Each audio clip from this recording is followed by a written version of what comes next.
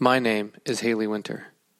You're listening to How's the Pressure, a podcast about what goes on behind the scenes in the world of massage.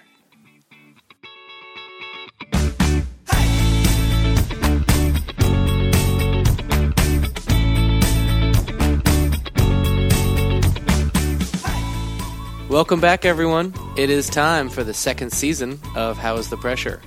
It has been a fantastic 6 weeks since you last heard from me, and I finished the first season.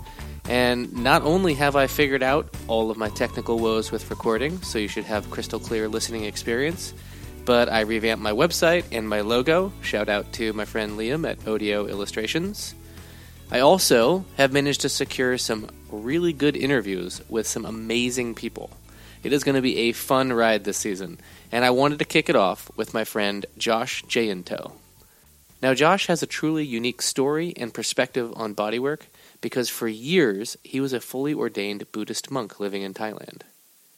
Now, while he was in Thailand, he also trained in Thai massage, so forgive me as I indulge myself here, but this was my first opportunity to explore what a monastic experience is actually like and how it can influence one's bodywork. Now, Josh has been published in Massage and Bodywork magazine.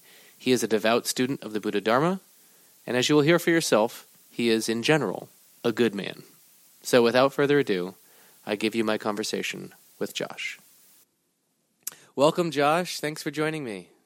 Thanks, brother, for having me. Yeah, so this is a conversation that has been a long time coming. I wanted to talk to you a little bit about your really rich life. You've done a lot of things, include become a monk in Thailand, and I want to hear a lot about that and how that's influenced your bodywork and your life and how you approach everything. So tell me a little bit about what inspired you to make it to Thailand in the first place.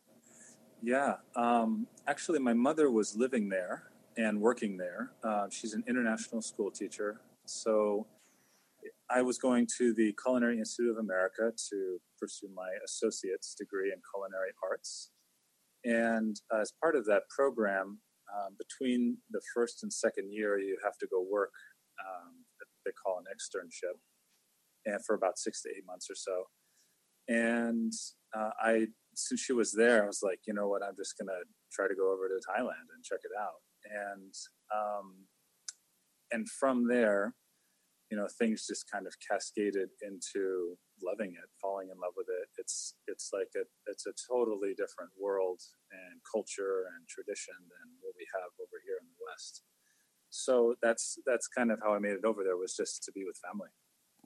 And so you got there and you're really enjoying the culture and the landscape and so what takes you from that point to I'm going to become a monk? That seems like a relatively large leap. It is for our culture. You know, in our culture, whether I would say predominantly with the Christian tradition, you know, there are monks, but we don't really see them on like a day-to-day basis. Mm-hmm. In Thailand, in the culture there, the monastic life and community, is known as the Sangha, it's a Pali word, and Sanskrit word. So they're in the culture. You know, you see them every day. Temples are a part of the community. Temples used to be the cultural and community centers of the whole town or village or city. So it's very different. You know, just by walking down the street, you see monks. You know, you go through temples. It's part of like the tourism business, and so it's not so foreign, you know, to see these people who are doing something that, you know, we in the West are kind of like, wow, you know, why would someone want to give everything up and just go pursue the spiritual life? And I think that the leap for me was not so much of a leap because I grew up in a very spiritual family, and where my father had lived in England for a while, and there he studied with some Tibetan lamas or Rinpoche, some Tibetan teachers. And so this kind of Buddhist philosophy and way of looking at life kind of was in my family, you know, from the get-go. So when I, you know, and then just living there, and seeing the lifestyle and the people and what they care about, what their priorities are. I was just really intrigued by how really regal a lot of these monastics were. There was just something really special about them that I couldn't really put my finger on, but it called to me. And I think that that's something that is really true in monastic cultures, is that it's a way of life that calls to people, just like different professions call to different people. And the monastic life could be considered a profession. It's a profession of full immersion into the spiritual life, the spiritual science and arts. And so you found yourself a monk in Thailand.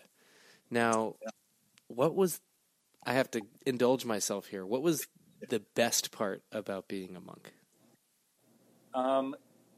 That's a funny question, because while you're in it, you're in it. And for me, I think the best parts were just the lifestyle, the feeling of community, the brotherhood, the discipline, and the daily routine was something that I felt really helped me to try to be a better person. And that's really what the monastic life is all about. It's about putting yourself in a container and situation where you're forced to look at yourself, and you're forced to see what your strengths and weaknesses are, and how to develop those, and how to have peace with those. And so I think the best part was just, living it, was being there. And it's kind of like, in Thailand, they say, if you want to know how hot a chili is or what a chili tastes like, you have to eat it. You can't just talk about it. You can't, Yeah. You can't just think about it. You got to put it in your mouth and see what it tastes like. And I think that's very true about the monastic life. So with the good, I always know there comes the underside or the flip side to that. Yeah. So what was the least enjoyable part of being a monk?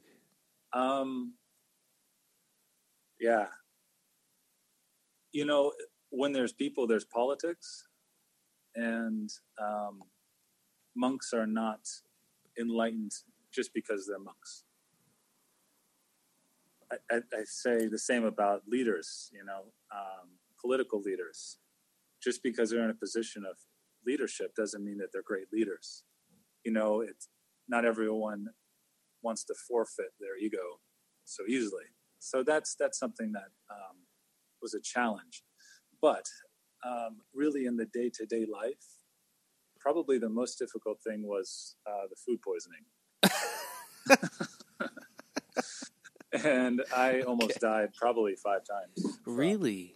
Severe, I swear I was going to die at least 3 times in the hospital just because I was throwing out my brain. From the temple food? So as a monk, you go on alms rounds, and so you are offered food into a bowl, and you eat food from that, whatever is fed to you from the village. So there's not like, a restaurant you go to down in the next building. And the Monk's Tavern. Menu. Yeah, Monk's Tavern. Yeah. Although, at the temple that I was at, it was huge. There was a couple thousand monks. And so they had a dining hall where people would come and offer food there instead of, because the immediate village could not support that many monks to feed that many monks. So there would be people, and a whole kind of like system organized for that temple. But in general, when I was not living at that temple, you go out into the village and you're eating, fried frogs and worms and, fried grasshoppers and their sanitation is, they have different bacteria in their system that they're used to. Whereas, a white boy like me, coming into town, does not have that immune system to some of the bacteria that they're used to. So that was gruesome, but it teaches you the preciousness and fragility of human life. And your GI tract. Yeah, and I know exactly where my GI tract is. Yeah. So maybe this is the same answer, but why did you decide to leave? Yeah, I mean, it goes into the political aspects of it as well, but that should never be a reason why someone stops to do what they do. And I think that, this is a very personal question. There was a lot happening at that time.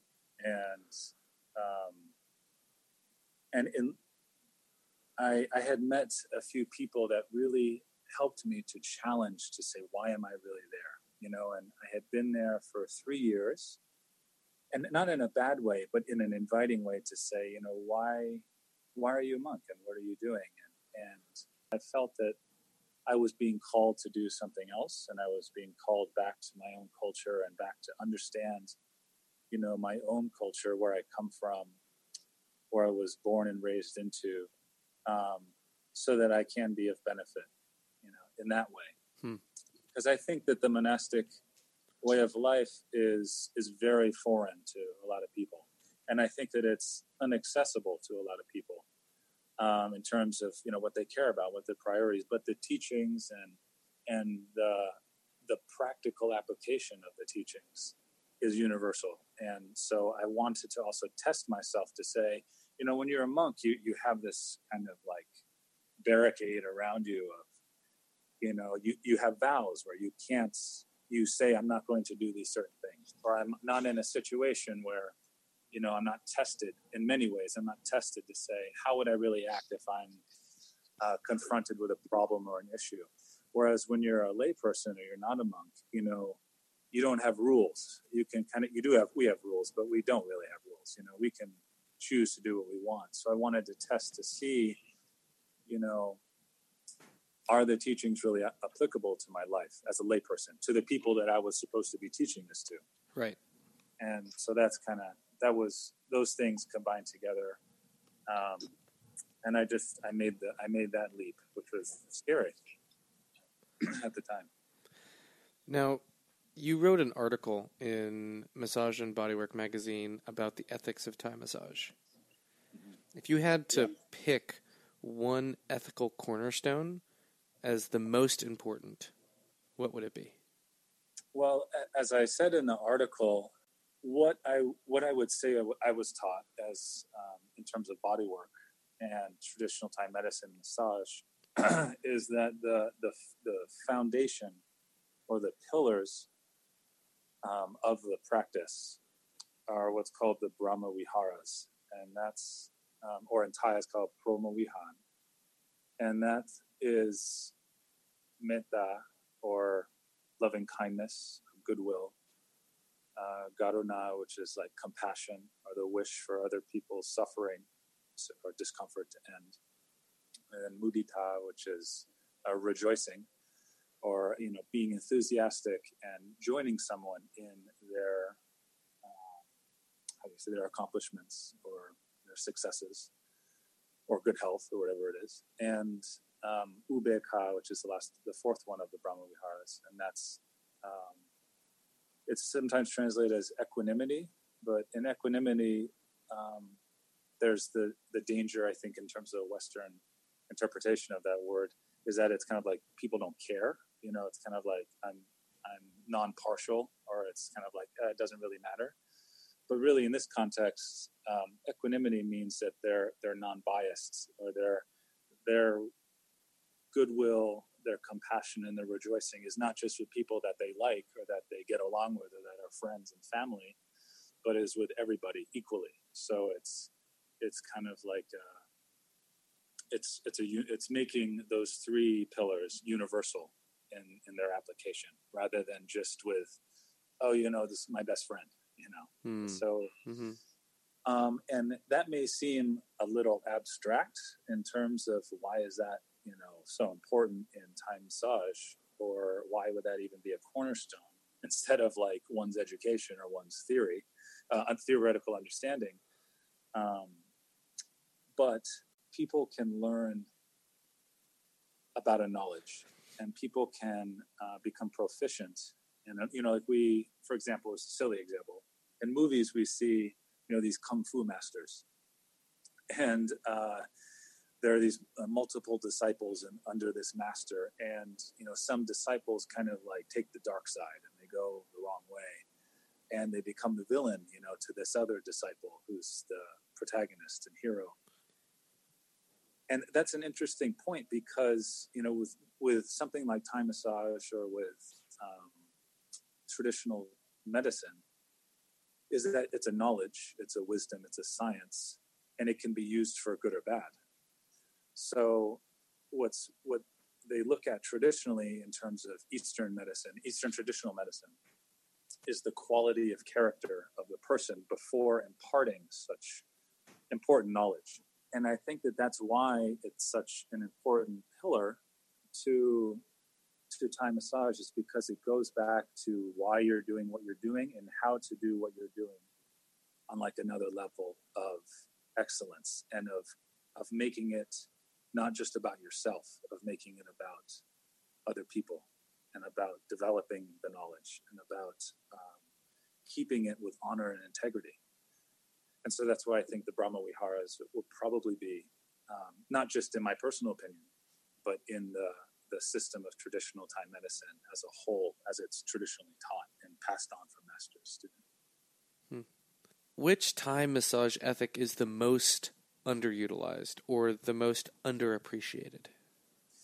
Yeah, I think what's the most underutilized ethic is the understanding and application of what's called the 8 worldly dharmas, wherein they're broken into 4 pairs. So there's 8 total, and they all are opposite of it. The pairs are opposite of each other. So, for example, there's gain or loss, and then there's happiness and suffering, or fame and of like a bad reputation, as well as being like exalted, or having someone praise you, or having someone speak against you. So those are the 8 pairs, or 4 pairs of 8.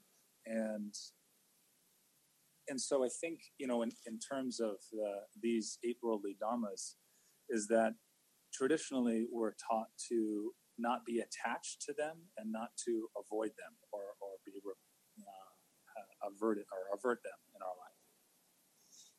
And this is really, and this goes back into the Brahma Viharas, especially the equanimity or ubeka, is being non-reactive or non-responsive to either receiving great gain or losing something, or having someone praise the heck out of you for being the most amazing massage therapist they've ever had, and then someone else being like, dude, you really suck and you need to just find a new profession. So it's kind of like it directly correlates to how we interact with our clients as body workers. And what's kind of cool is that it kind of breaks it down into like a formula that is more easy to access while we're going through our daily life. Instead of just being caught up in the emotion of, oh man, that really hurt, or I really hope that, I do a good job so that they'll come back, or that they'll talk good about me to everybody, or that, maybe they'll leave me an extra tip, or the same thing, I really need to pay my bills, and, I just, being down on oneself, or, kind of like all the problems or issues that we are dealt with in our life, not just as a body worker, but just as a human.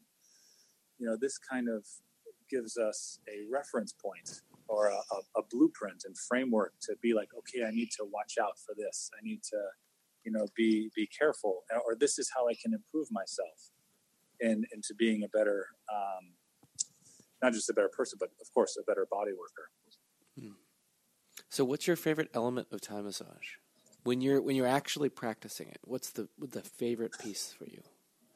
I think that what is really amazing about Thai massage is how it looks at the body as a whole, and that it's not just looking at individual parts.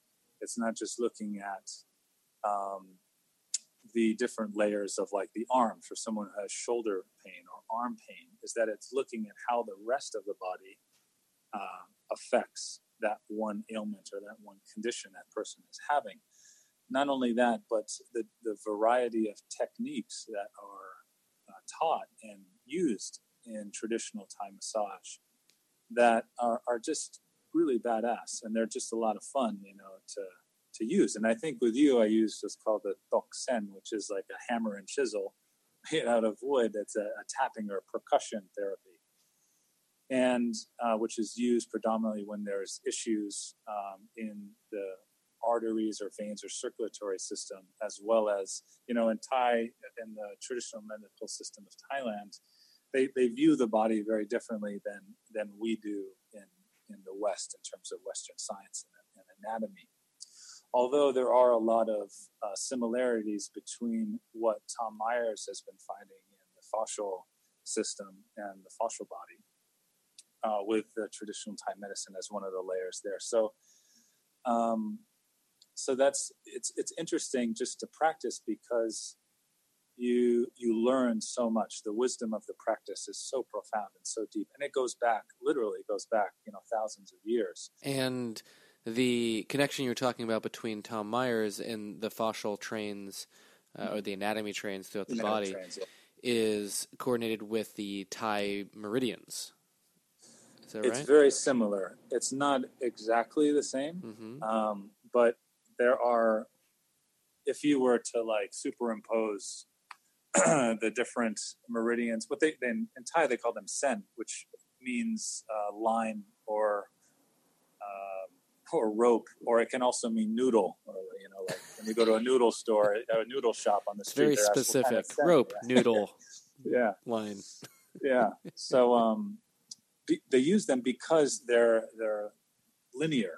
And why they use them in the medical system is because they're linear and they connect different things together through lines.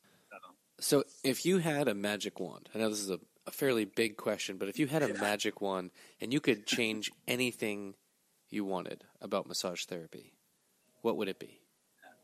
On a humorous note, I would say in the Thai world, no more happy endings.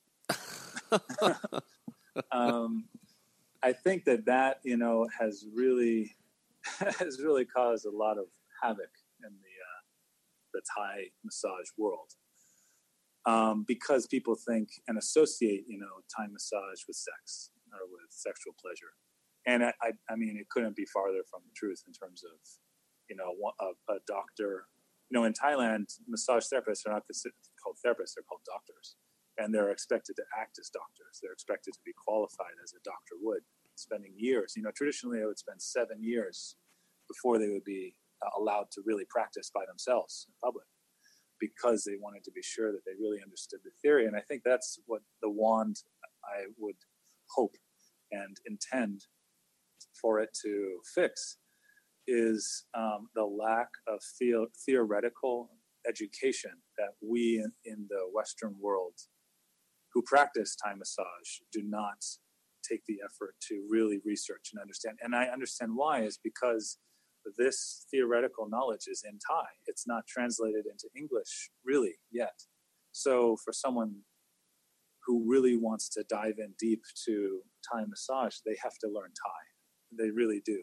It doesn't mean that you can't be a good therapist and you can't help someone, have a good session or be a good body worker. That's not what I'm talking about.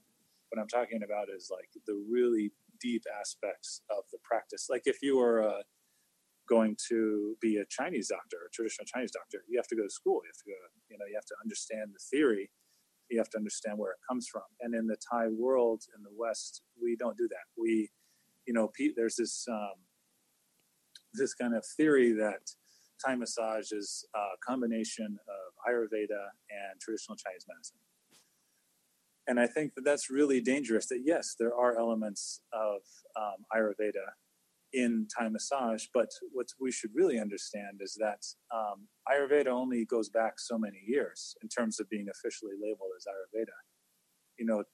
What's the traditional medical system of Thailand that was passed down to Thailand through the migration of Buddhist monks and Buddhist culture from India, was a medical system that was founded in the theory, philosophy, practical application of Buddhism, of the teachings or the Dharma that the Lord Buddha taught, which also includes medical theory.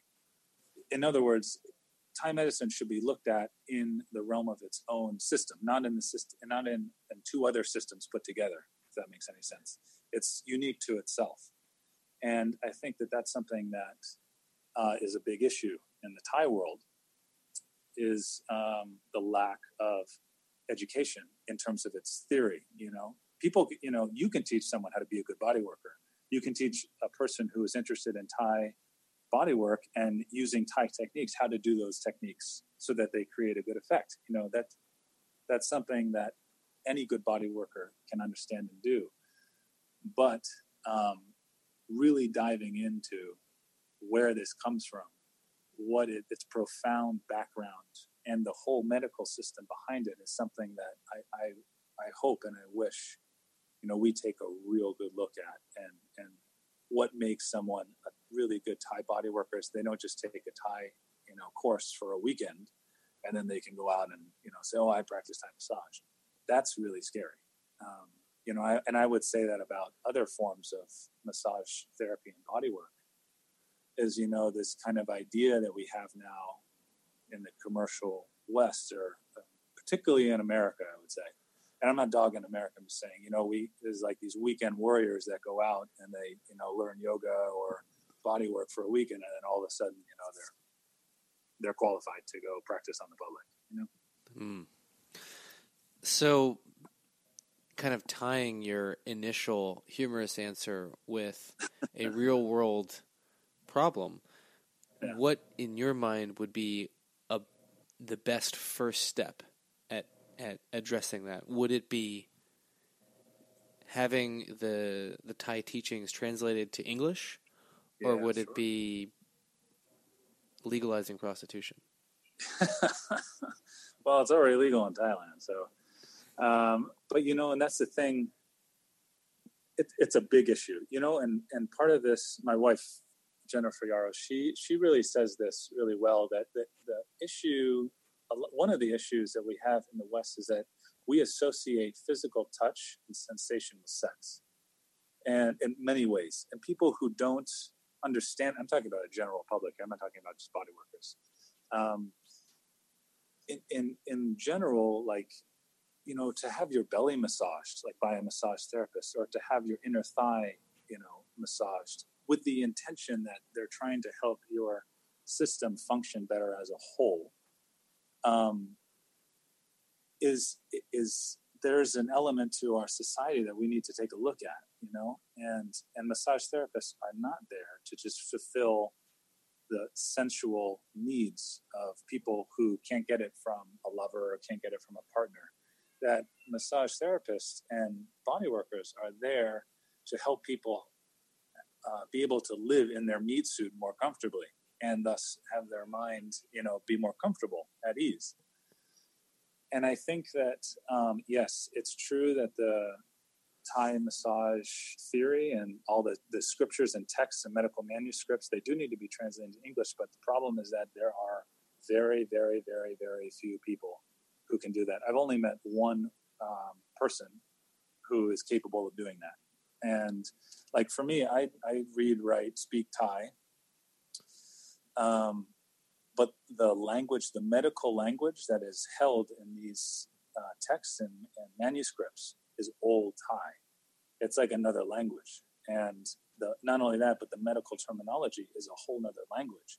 So you need to have someone who has studied that terminology. And not only just the terminology, but how to apply that, because a lot of the manuscripts are kind of written in code. They were just like guidelines because it was an oral transmission, or it's a transmission of master to student. And eventually they use some text, just to help out, so that people can remember things more easily, or as reference guides. So people, the people who are qualified should strive to translate. The people who practice should strive to live and practice in integrity. So is the one person who can do it, are they doing it? Are they translating? They're helping, but that one person has a lot of other responsibilities, and is not, he's an ascetic. So he's not like living in the world, and he's kind of he's a crazy yogi, put it in another word. So, there are other people who are striving to learn the language, and there are people or Thai people, obviously, who speak some English or are qualified to translate. It's just about us creating a demand for those people to put in the effort. And so far, there hasn't been a demand because people are feeling that it's just better, to keep it as it is. It's a tourist business. It's successful as it is. And so why change? Why, reinvent the wheel when it's already working? So before I leave you, do you have any answer for a question that I didn't ask? Yeah, that's a dangerous thing to ask me because I could I could go on for a while. But what I hope is that people appreciate this knowledge that exists in the world, whatever it is, whether it's Thai massage, whether it's deep tissue, whether it's Swedish, whatever, sports massage. It's that this is something that is a real gift to our world and to our society. And there's so many things that we deal with as people who are in the healthcare industry, whether it's insurance, whether it's just getting ourselves out there, getting our name out there. But in the old ways, if you practice truly, if you practice according to principle, to ethics, to morality, people have their own issues with morality and relativism and all of that. And I understand, I can appreciate that coming from Western culture.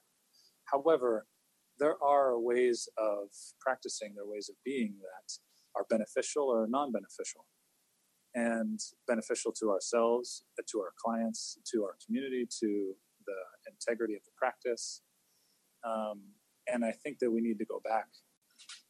The question of how to be a better body worker is not necessarily just go get more certifications, but is to really hone and perfect the skills that you have been taught, and to understand yourself and how you go about doing what you do, why you go about doing what you're doing in a much more clear, proficient, efficient manner. I really appreciate you sharing your time and your knowledge. You're a very generous person, and it's much appreciated. Thanks, brother. Yeah, and thank you for doing what you're doing here and helping us all out. My pleasure. All right, sir. I'll let you get back to your life. Thanks for doing this, and I hope to talk to you soon. Sounds good. Take care. Take care, brother.